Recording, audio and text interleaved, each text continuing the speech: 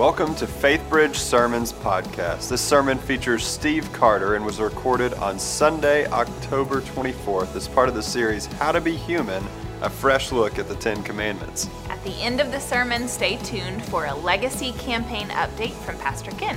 And if you live close by, join us next Sunday at either 9 or 11 a.m. And as always, you can join us for Faith Bridge online at faithbridge.org/live. Here's Steve. It is good to be back. It's good to be back. We've not met. My name is Steve Carter, and I absolutely love this church. If you're tuning in online, we're grateful that you are making moments just to go deeper in God's Word. And those of you in the Communion East Room, we love you. We love you. Don't we love them? Yeah, we love them. We love you. Now clap for us. No, just kidding. We can't hear you. We can't hear you, but we love you. Hey, if you need a Bible, you're going to need this because we're going to dive into God's Word. I'm going to invite the ushers to come forward. Feel free. You can raise your hand. If not, some of the verses will be up on the screen. But for those of you who like to have the text in your hand, I love this because when I was a pastor in Grand Rapids, Michigan, I worked with junior high students, and we were always looking for places where junior high students could serve. And I thought it'd be awesome for them to pass out Bibles on the weekend. And so, the pastor would get up, hey, anyone need a Bible? Raise your hand. And these 6th, 7th, and 8th graders would come, and they'd see a hand, and they're like, oh, she's open. And they'd throw a Bible. It was an epic fail. Second epic fail that came with the way that we tried to engage our students. This is the early 2000s. There was this guy named Little John. Not sure how he got famous, but he just basically said 2 words, what? And okay. And so literally what we would do is we'd say, hey, turn with me to 2 Corinthians chapter 8. And we taught our junior high students to say, what? And I would say, turn with me to 2 Corinthians chapter 8 again. And they'd go, okay. And this is what they do every Tuesday night. So then I started getting the opportunity to teach on the weekend. We had 500 junior high students in our ministry. And so I didn't know that they went to church on Sunday, as many as they did. My first time teaching, I'm like, all right, church, turn with me to 2 Corinthians chapter 8. And the whole junior high room, 500 of them were like, what? And I was like, oh my goodness. They do listen. And hey, I'm excited. Wasn't Clay fantastic last weekend? Yeah, he's great. He was great. He's a dear friend. He didn't probably give you this, but he's a Braves fan. Okay? He's a Braves fan. I know. So next time he's here, and when you all win legally this time, you know what I mean? Yeah. I mean, listen, come on, be honest, right?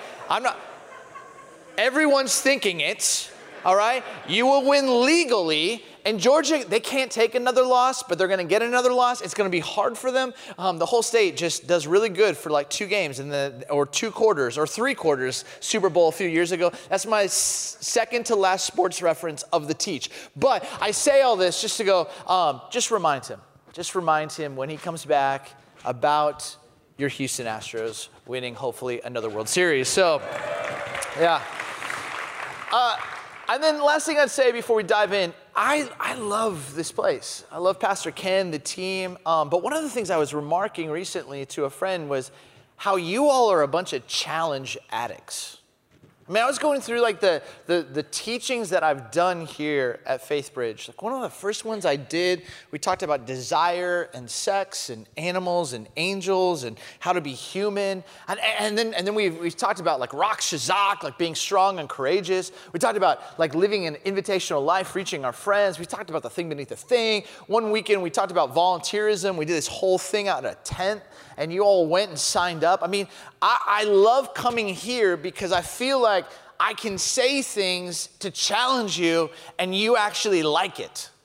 And not a lot of places are like that. Y'all are built different. I don't understand. Maybe it's Texas. I don't know. I think it's Houston. But there's something about you that you're like, we want this. And so when we were going through this series, How to Be Human, which by the way, is my favorite sermon series title ever. I love that name. Walking through the 10 Commandments. And Clay got do not steal. I was thinking to myself, we could jump to another passage, but I'd like to talk about money too. And part of why I want to talk about money is because I feel like there's a lot of times in the church where money hasn't been represented well. I thought Clay did a fantastic job really helping us see God's perspective. But I wanted to actually say, well, what does this mean for us? Because here's the biggest point that I never knew growing up in the church, was that money is just a prop.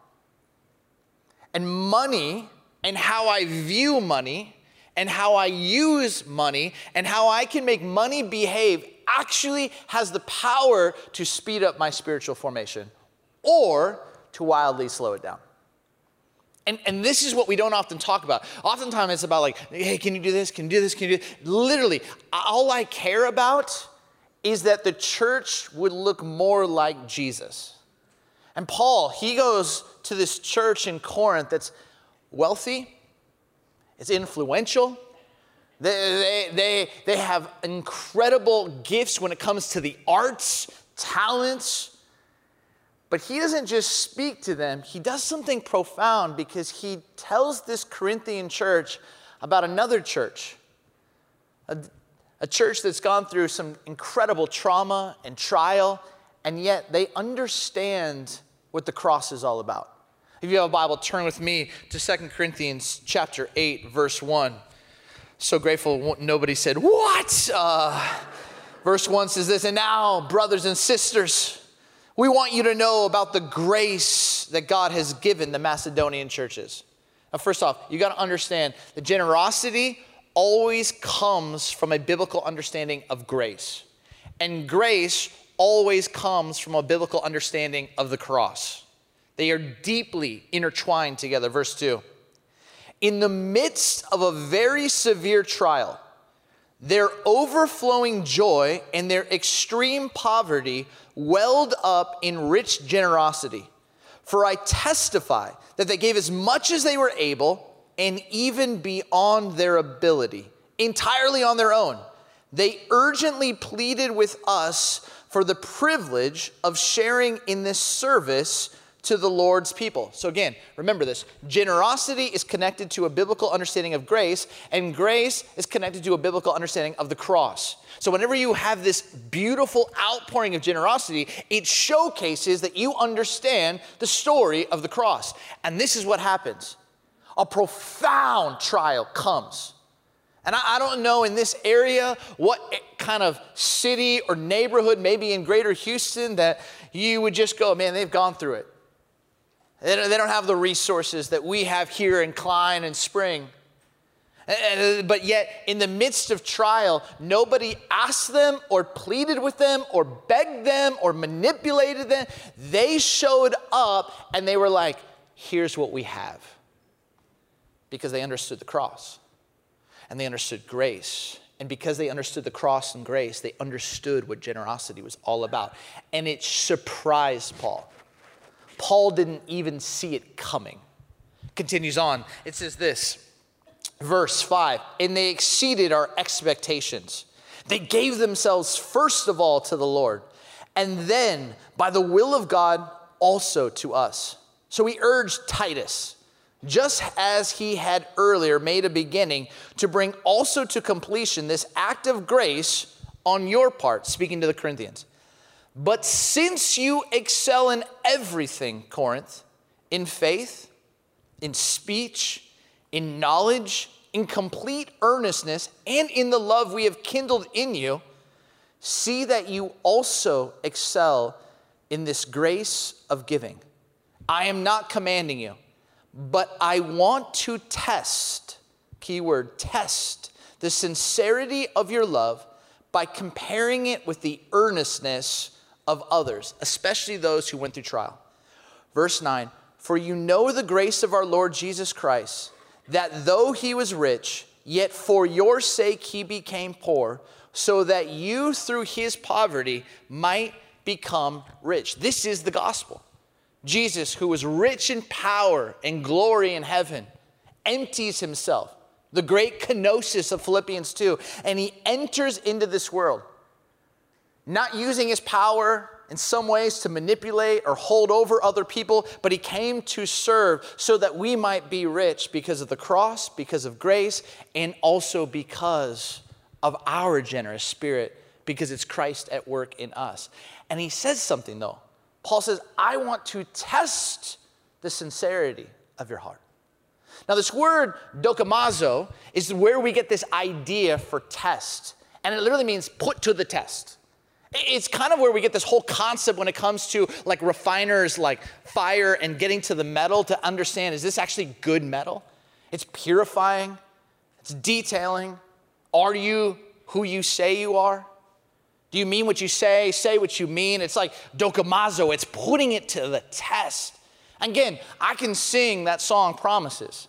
We just sang. Ezra just sang it. It's a beautiful song. And in that song, there's these lines like, I put my faith in Jesus, an anchor to the ground, a hope and firm foundation. He'll never let me down. I can sing that, but somehow money actually is us literally putting that to the test.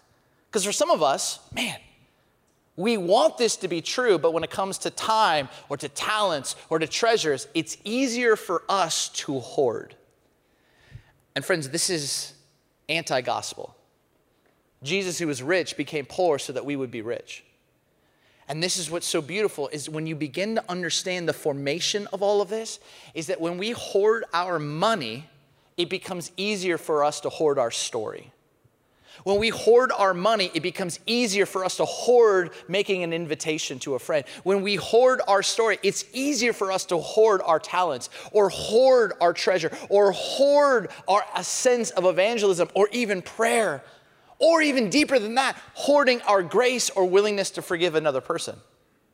See, this whole idea of generosity is being generous of spirit. Having a lifestyle, because again, generosity comes from an understanding of grace, and grace comes from a gift of the cross. And when you have all of that, you can be someone who understands time differently, understands your talents differently, understands your treasure differently, understands grace and forgiveness and prayer and evangelism differently. And what Paul was so surprised to see was not that it was happening in the influential Corinthian church, but it was happening in the places of deep trial and trauma and pain in the Macedonian church. And so Paul says, I want to test your sincerity. Do you mean what you say? Do you mean what you say? Do you mean what you say when you sing about grace and the cross and generosity? Do you mean this? And then Paul, in chapter 9, he takes it even farther. And he says this, verse 6, remember this, Corinthian church. Whoever sows sparingly will also reap sparingly, and whoever sows generously will also reap generously. And then verse 7, each of you, and this should be true for all of us, each of you should give what you have decided in your heart to give, not reluctantly or under compulsion, for God loves a cheerful giver. Now, I didn't grow up in the church. So I don't come in often with a lot of baggage when it comes to money in the church, but I do, and I have heard a lot of sermons where I feel like, man, people feel like just the sense where money gets manipulated. And I just don't want that. But I find this word very, very fascinating that Paul uses, that each of you should decide in your heart. That it's your decision. It's your decision. And the word decide in Greek is the word proero, and it means to reach a decision beforehand. That every one of us should come in prepared where our heart have decided this is the kind of generous spirit we will bring to our time, to our talent, to our treasure, to our story, to prayer.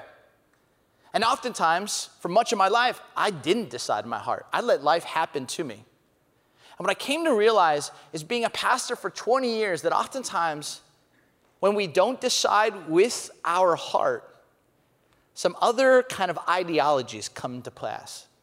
And they kind of come into our mind. So then a basket gets put before us and we haven't decided in our heart. We haven't decided the kind of person we are going to be, how we want to open our lives to be shaped and formed more into the image of Christ and likeness of Christ. And little by little, something happens.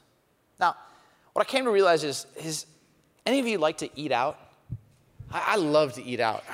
It's so much better than making food at your house and having to do dishes after. It's the worst. But I love going into a new city and like a new restaurant. I sometimes like for Sabbath, I'll just look at a different neighborhood in my city and kind of look at a coffee shop or a restaurant. I'll just go. And what I realize is that every time we get paid, it's a priority test. It's a priority test. Will we have a spirit of generosity? And having a spirit of generosity requires us passing the priority test. And God, I think every time we get paid, we get to have our sincerity tested, our understanding of the cross, our understanding of grace, our understanding of generosity. And again, I realized that for so long, I had this absolutely backwards. You know, when you go to a great restaurant, I don't know for you if it's in Spring or if it's in Klein or if it's down in the city, if you're like, man, but you've probably had a moment where you've had some decent food, but the wait staff was incredible. I mean, like the woman or the man who was like serving as a waiter or waitress, I mean, they just were phenomenal. You get close to being done with your water, they've refilled it, they've given everything that you need. They're there, but they're not there too much, but when you need them, they're magically there. It's just awesome. And then at the end, they give you a bill, and if you've seen the new bills, the way that they do this, they kind of put down the price, and then because none of us carry calculators outside of our smartphones, but like they don't think that you're actually going to do the work or know how to do math, and so they do it for you underneath the bill, and they're like, okay, if you are Dutch, then it's 10%, you know, and they put it here, and then they give you that number, and then if it's like, you know, you're kind of human, it's 15%, you know, and then if you're like, you know, really, really kind, 20%. And if you like are like the nicest person ever, 25%. And they put them out there. And then so some of us, depending on the service, depending on our experience, depending on the food, depending on what we felt happened at the table, we respond with a tip. And I think this is how some of us view generosity. And if you think about it, generosity from a tipping standpoint is based on, if you did this the way that I liked it, then I'll tip you. And I think this is how some of us look at God. God, if you actually were good to me this week, I mean, got me a couple contacts, helped me out on my LinkedIn account, make a couple connections, stay off LinkedIn. But like, you know, you have these like moments where you're like, I got this business deal, this thing worked out, this thing happened. You know, at the end of the week, I'm gonna look through what extra I have, and you know what? I only have $34 here. I'm gonna tip God, yeah, I feel like 6%, man. 6%. Strong number right there. I get 6%. And if you show up better for me next week, there might be a little bit more.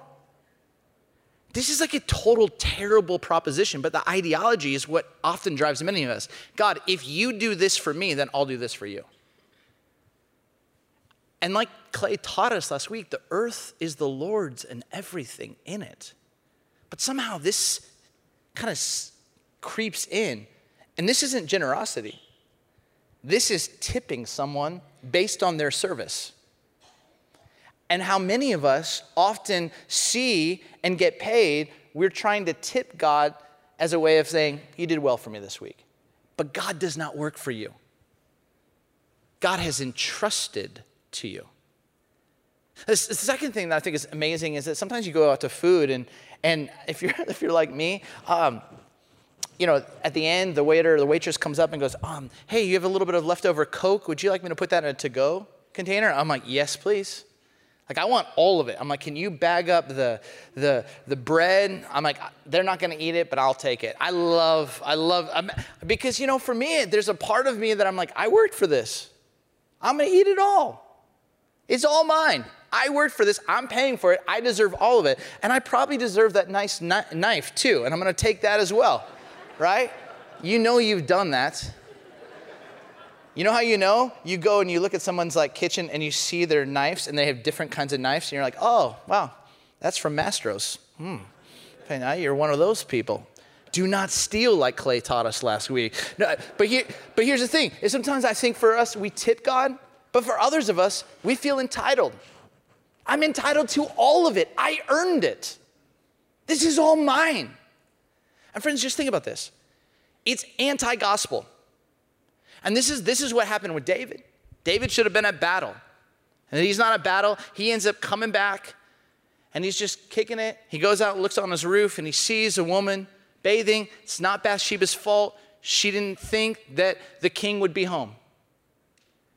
And what happens is, when you have this entitled ideology, something creeps in where you start to desire something, and because entitlement is like underneath the surface, you don't just desire it, you feel like you deserve it. And not that you just deserve it, you then have all of this motivation and energy to demand it. Have you ever been around a 20-year-old who's entitled? I'm entitled to this job. I'm entitled to this. I'm entitled to this.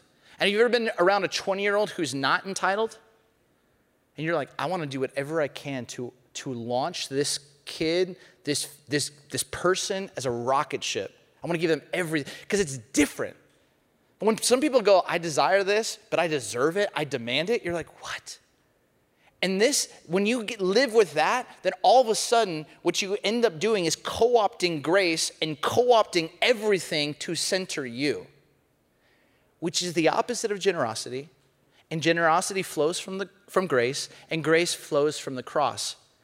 And I think for many of us, what's happened is when the basket comes, or when we have a chance to actually engage with God in a spirit or practice of generosity, when that entitlement kicks in, this is why money can speed up your spiritual formation or slow it down, because you have to wrestle the tipping. If you do this, God, then I'll do this. You work for me, God.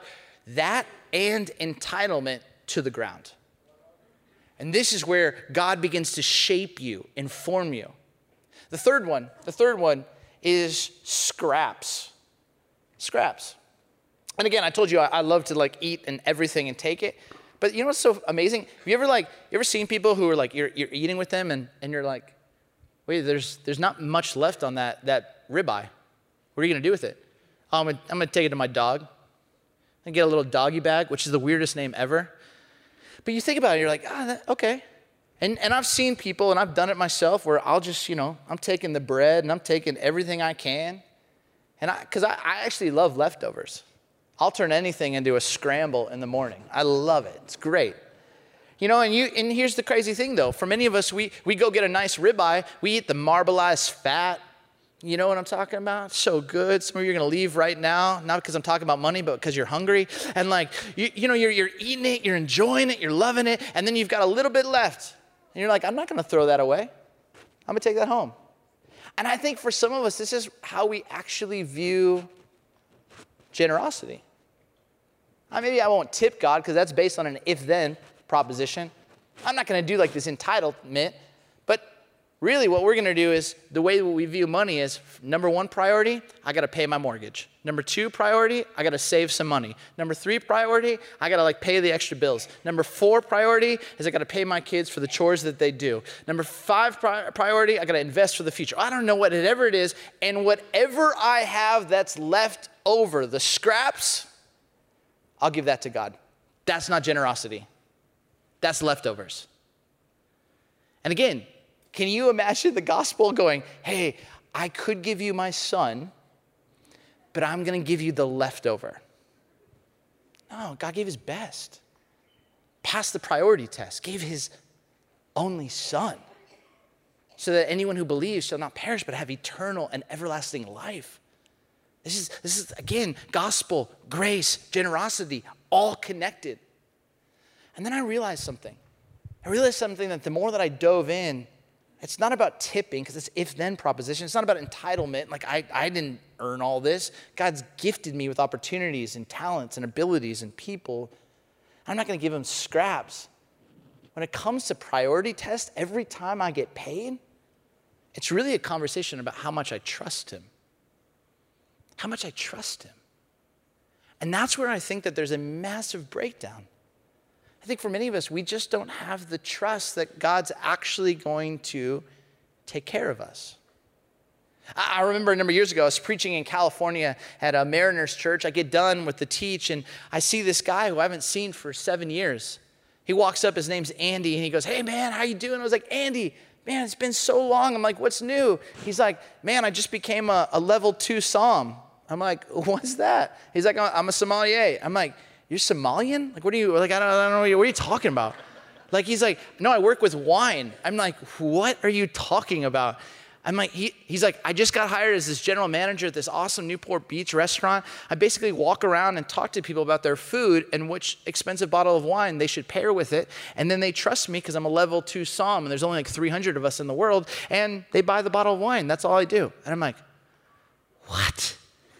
He's like, man, you got to come check out the restaurant. I'm like, okay. And so I'm like, I don't got really plans tonight. Like, I'm with 2 interns, 19-year-old intern who doesn't have a job, just finished up his freshman year of college. I got a 26-year-old intern, which you got a 26-year-old intern, things aren't going very well financially for him. And then I got another 22-year-old who moved out from the Midwest to California to be an actor, and he don't have a part. He don't have a job, all right? So the 3 of us, we go out to this restaurant, and I'm like waiting for the menus to come. I'm like, oh, that's a pretty dope spot. I like it. We're sitting down, and I kid you not, like food just starts coming. I'm talking about different kinds of cheese, charcuterie boards, which is a great word to say. And then all of a sudden, these bottles of wine start to show up. And I'm not talking about like bottles of wine with like, penguins on it, or like, when there's no animal on the wine, you know it's an expensive bottle of wine, okay? And so I'm sitting here and I'm like, all of a sudden, I'm like stressing out right now, okay? Because I know I got my Dave Ramsey emergency fund. I just don't want to spend it without my wife with 3 dudes who have no money. So I'm sitting here going, oh my goodness. Underneath the table, I'm taking the bottle and I'm literally snapping a picture of it. I go into the restroom and I start to look at these 3 names. The bottles of wine like at Bevmo are like 134, 179, 238. This is not the restaurant charge. So times it by 3, right? And so I'm like doing the math. I have not seen a menu. And I'm sitting here and I'm feeling anxiety and worry and a whole bunch of bitterness over these 3. Like, get a life. Contribute. No generosity, no grace, no understanding of the cross. I'm just thinking about the random phone call I'm going to have to make. Babe, you're going to see this thing on the credit card. It's those other 3. They didn't do it. I was just, I felt this. So I'm sitting there, and all of a sudden, I'm like, hey, Andy, you gotta cut me off, man. Like, I don't know how much all this has cost. He looks at me, he goes, oh, I know you can't afford it. It's all me. And I'm like, what? I was like, let's go. No, I was kidding, I didn't do that. I was like, what? And he goes, dude, it's just my little way to say thanks. And I walked out, and I looked at these 3 broke grifters and myself, and I just said, we just experienced something we didn't deserve. We probably will not have another meal like this in the next 5 to 10 years unless you make it, bro. Our hope's on you, Academy Award winner. And I'm like, if this happens, you will always have this moment of like, you didn't deserve this. We didn't pay a cent. Pay a cent. Friends, this is the gospel. This is the gift of grace. This is why grace is so connected to generosity. It's because you actually trust that you received a gift you didn't deserve to free you from your brokenness and patterns of dysfunction and sin because of the cross. Then you have to ask yourself, with my time, what kind of person do I want to be because of grace and the cross? Because of my finances, what kind of person do I want to be because of the grace and the cross? When it comes to all of my life, my story, my baggage, my pain, the unique spiritual gifts God has given, what kind of person do I want to be? And all of culture will tell you, hoard it all for yourself. Anti-gospel. But the good news is, because of grace, you can actually be generous of spirit, and it will transform you. I have met some of the most generous people, and they don't make more than 6 figures. I've met some of the most generous people, and they make 8+ figures. Doesn't matter how much money you have. It matters how much you understand grace and you understand the cross. I've met college students who barely have anything, and yet they go so deep with the cross, they understand grace, that they pass the priority test. They're not tipping God. They are not entitled. They are not living off of scraps and giving scraps. They are actually living with trust. And you know what? It doesn't just change them. It changes those around them. Paul writes this. This is not going to be up on the screen, but I want you just to hear these words. He says this after being a cheerful giver. He says, verse 8, and God is able to bless you abundantly so that in all things, at all times, having all that you need, you will abound in every good work. Verse 10, now he who supplies seed to the sower and bread for food will also supply and increase your store of seed and will enlarge the harvest. And most people stop right there. It's not about the harvest. Look what the last three words are. The harvest of your righteousness. See, this is about your heart. This is about your spirit. This is about you being so generous because you understand grace, because you understand the gospel, you understand the cross, that you want to stop and pray for someone. You see money as a priority test. You see money as absolutely shaping and forming you and wrestling the demons down to the ground of entitlement or if-then theology or leftovers and actually allowing you to say, I trust God with everything. Now think about this. God has always ever only been faithful to you. Always ever only been faithful to you. And we're like, I'm going to tip you. He's always ever only been faithful to you. I'm going to hold it to myself. Always ever only been faithful to you. I'm just going to give you leftovers. And the healthiest people go, no, I'm actually going to trust you. I'm going to trust you. Last thing I'd say is this. I'm sitting there watching the video come up, and the video was talking about this legacy building. And I didn't grow up with parents who went to church. I started going to church first. I would ride my bike. And I was sitting there, and I was kind of having this moment listening to Mo and seeing these faces of these kids in a living room or in a student room. And I'm thinking to myself, man, when we give, we don't often think about the lives that are actually being blessed when we actually showcase our understanding of grace and the gospel and the cross through generosity. But I was one of those kids. I was one of those kids when all of a sudden had nowhere to go, and my life could have gone 1,000 different directions. And I remember showing up to this church, a Camarillo Christian church, small little church in Ventura County, California.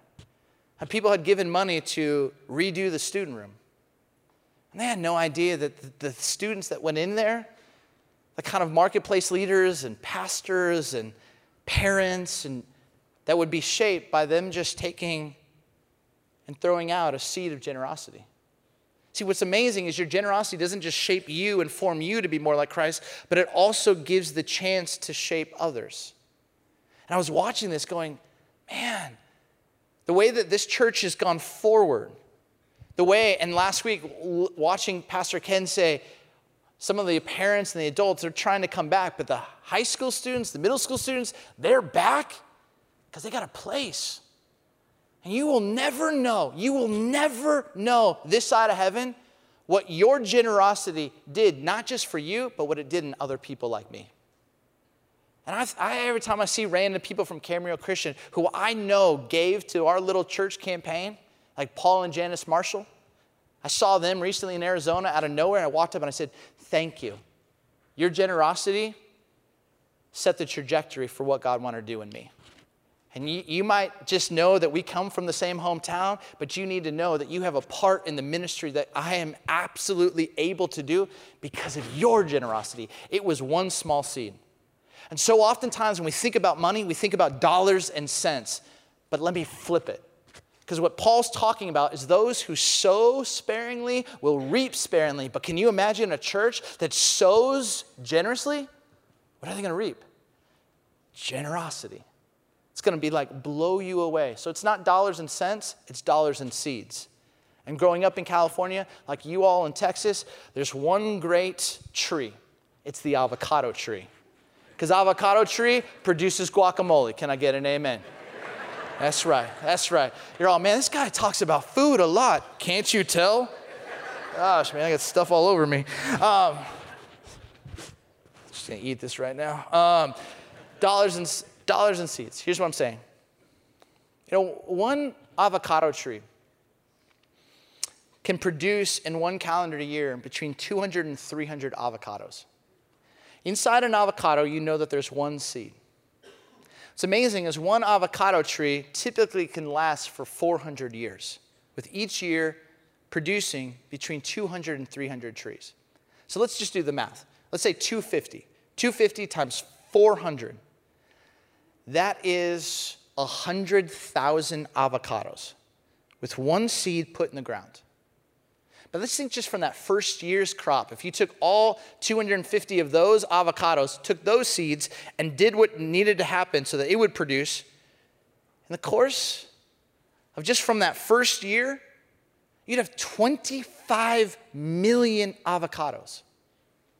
That's a lot of avocados just in the first year being produced out.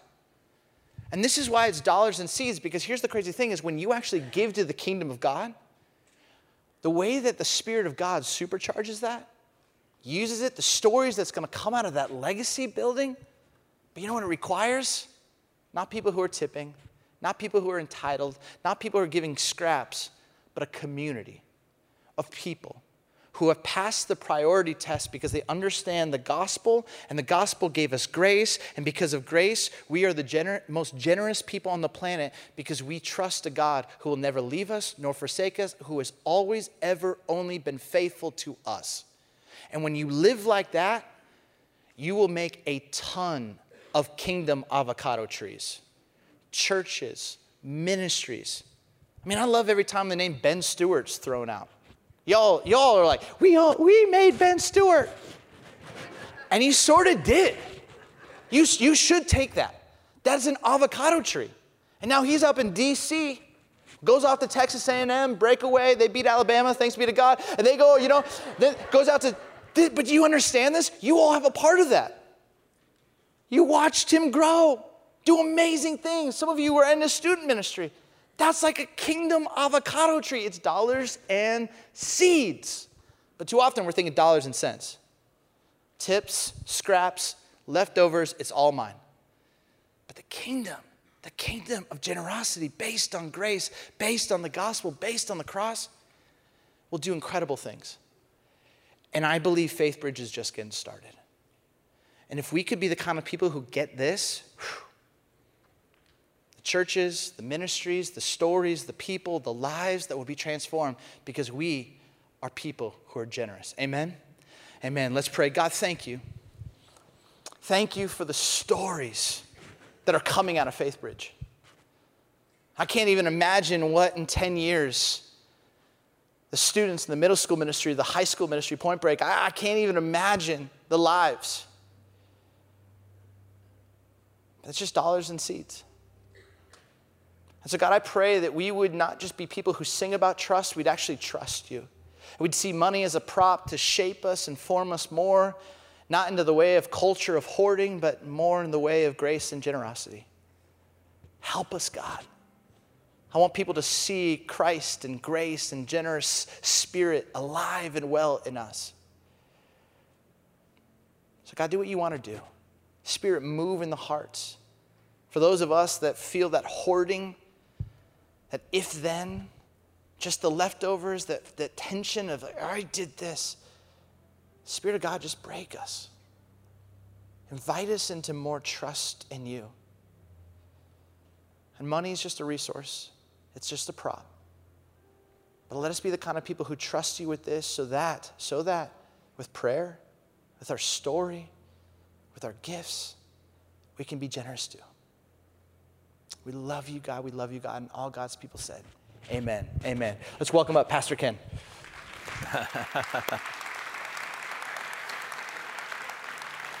Thanks. Hey, let's give him a big thank you. Wasn't that a great word? So creative. And I just want to tell you three things briefly. The first is this. When it comes to generosity, you are a generous people. I told you how I knew that last week. That was that even when we had just pledged $11.6 million right before the pandemic, and then we thought about pausing and waiting, but your generosity combined with our elders' faith spurred us on. We just kept going. And I'm so glad that we did and that we didn't stop, because I told you last week we'd be looking at $5 million more for that, not to mention the time lost and the supply chain and all. You've been so generous. You've been generous even this week. I told you that we're doing so well on that campaign. It comes to an end in January, and we were looking at about a $1 million gap, about a $1 million shortfall in collecting all of that, realizing that it's been a hard year for a lot of people, 2 years with the pandemic. Some people have moved, and so, but I said, I bet that we could close some of this gap. You closed a third of the gap last week. More than $300,000. Yeah, praise the Lord. That's amazing. And so you are a generous people, and I'm so grateful that you get what Steve's talking about, the gospel in our hearts and the generosity that flows out from that. I'll tell you a second thing. I'm so grateful. You're generous. I'm grateful. I have so many preacher friends who say it's just like pulling teeth to have a people that are generous. And I have to sit kind of quiet because I'm like, I don't really have that problem. My people really, I think most of them get it. And I'm so grateful for that. All I did last week was I just mentioned, hey, if you haven't started up on your campaign pledge, could you go ahead and get it started? Because we'll kind of come to the end here in January. Or would you stay in if you've been working along and just finish strong? Or maybe, just maybe, you could step up and even do a little bit more. Maybe you already finished your pledge, and so many of you did that. Many of you didn't remember. You were honest enough to say, I can't even remember. Did we pledge? What did we pledge? How much of that pledge have we done? And so we sent you a text, we sent you an email, we sent you a snail mail, and some of you are like, okay, enough already, I got it. You're going to call us and come over to our house? No. We just never know which way people want to take their communication, so that's why you got it in several different, but most of you received it in the fashion that it was intended, and that was just to say thank you. I couldn't remember really where I was on that whole pledge, and you responded so generously. I'm grateful. I'll tell you one other thing. I really think we could close this gap. I sort of thought that a week ago, but now with the way that we just came roaring out last week, I'm like, I think we could actually close the whole thing. And I'm going to ask us to consider doing that. I'm going to ask you to consider doing that, because it takes everybody to say, hey, you know what, I'll start up, I'll stay in, I'll step up. If it works, again, no guilt, all grace. It's not a have to, it's a get to.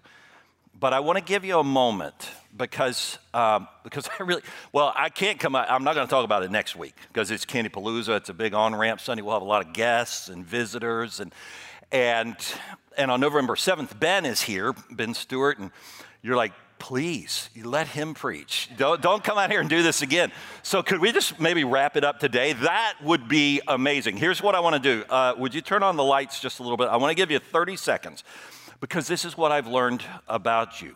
If you'll just focus for a minute, actually, most people have good intentions. I will get to that, and then you run, but then you forget, and that's all it is that you forget.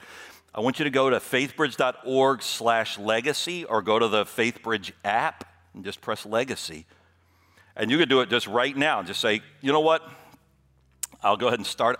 Some of you might say, I'd like to start up a pledge. This all came in after we came, but our kids are involved. We never were a part of this. And you can even pick, we got this cool little brochure that they made us this week, just for people who would like a little, it's not a big campaign yet. It's just like, here's what happened.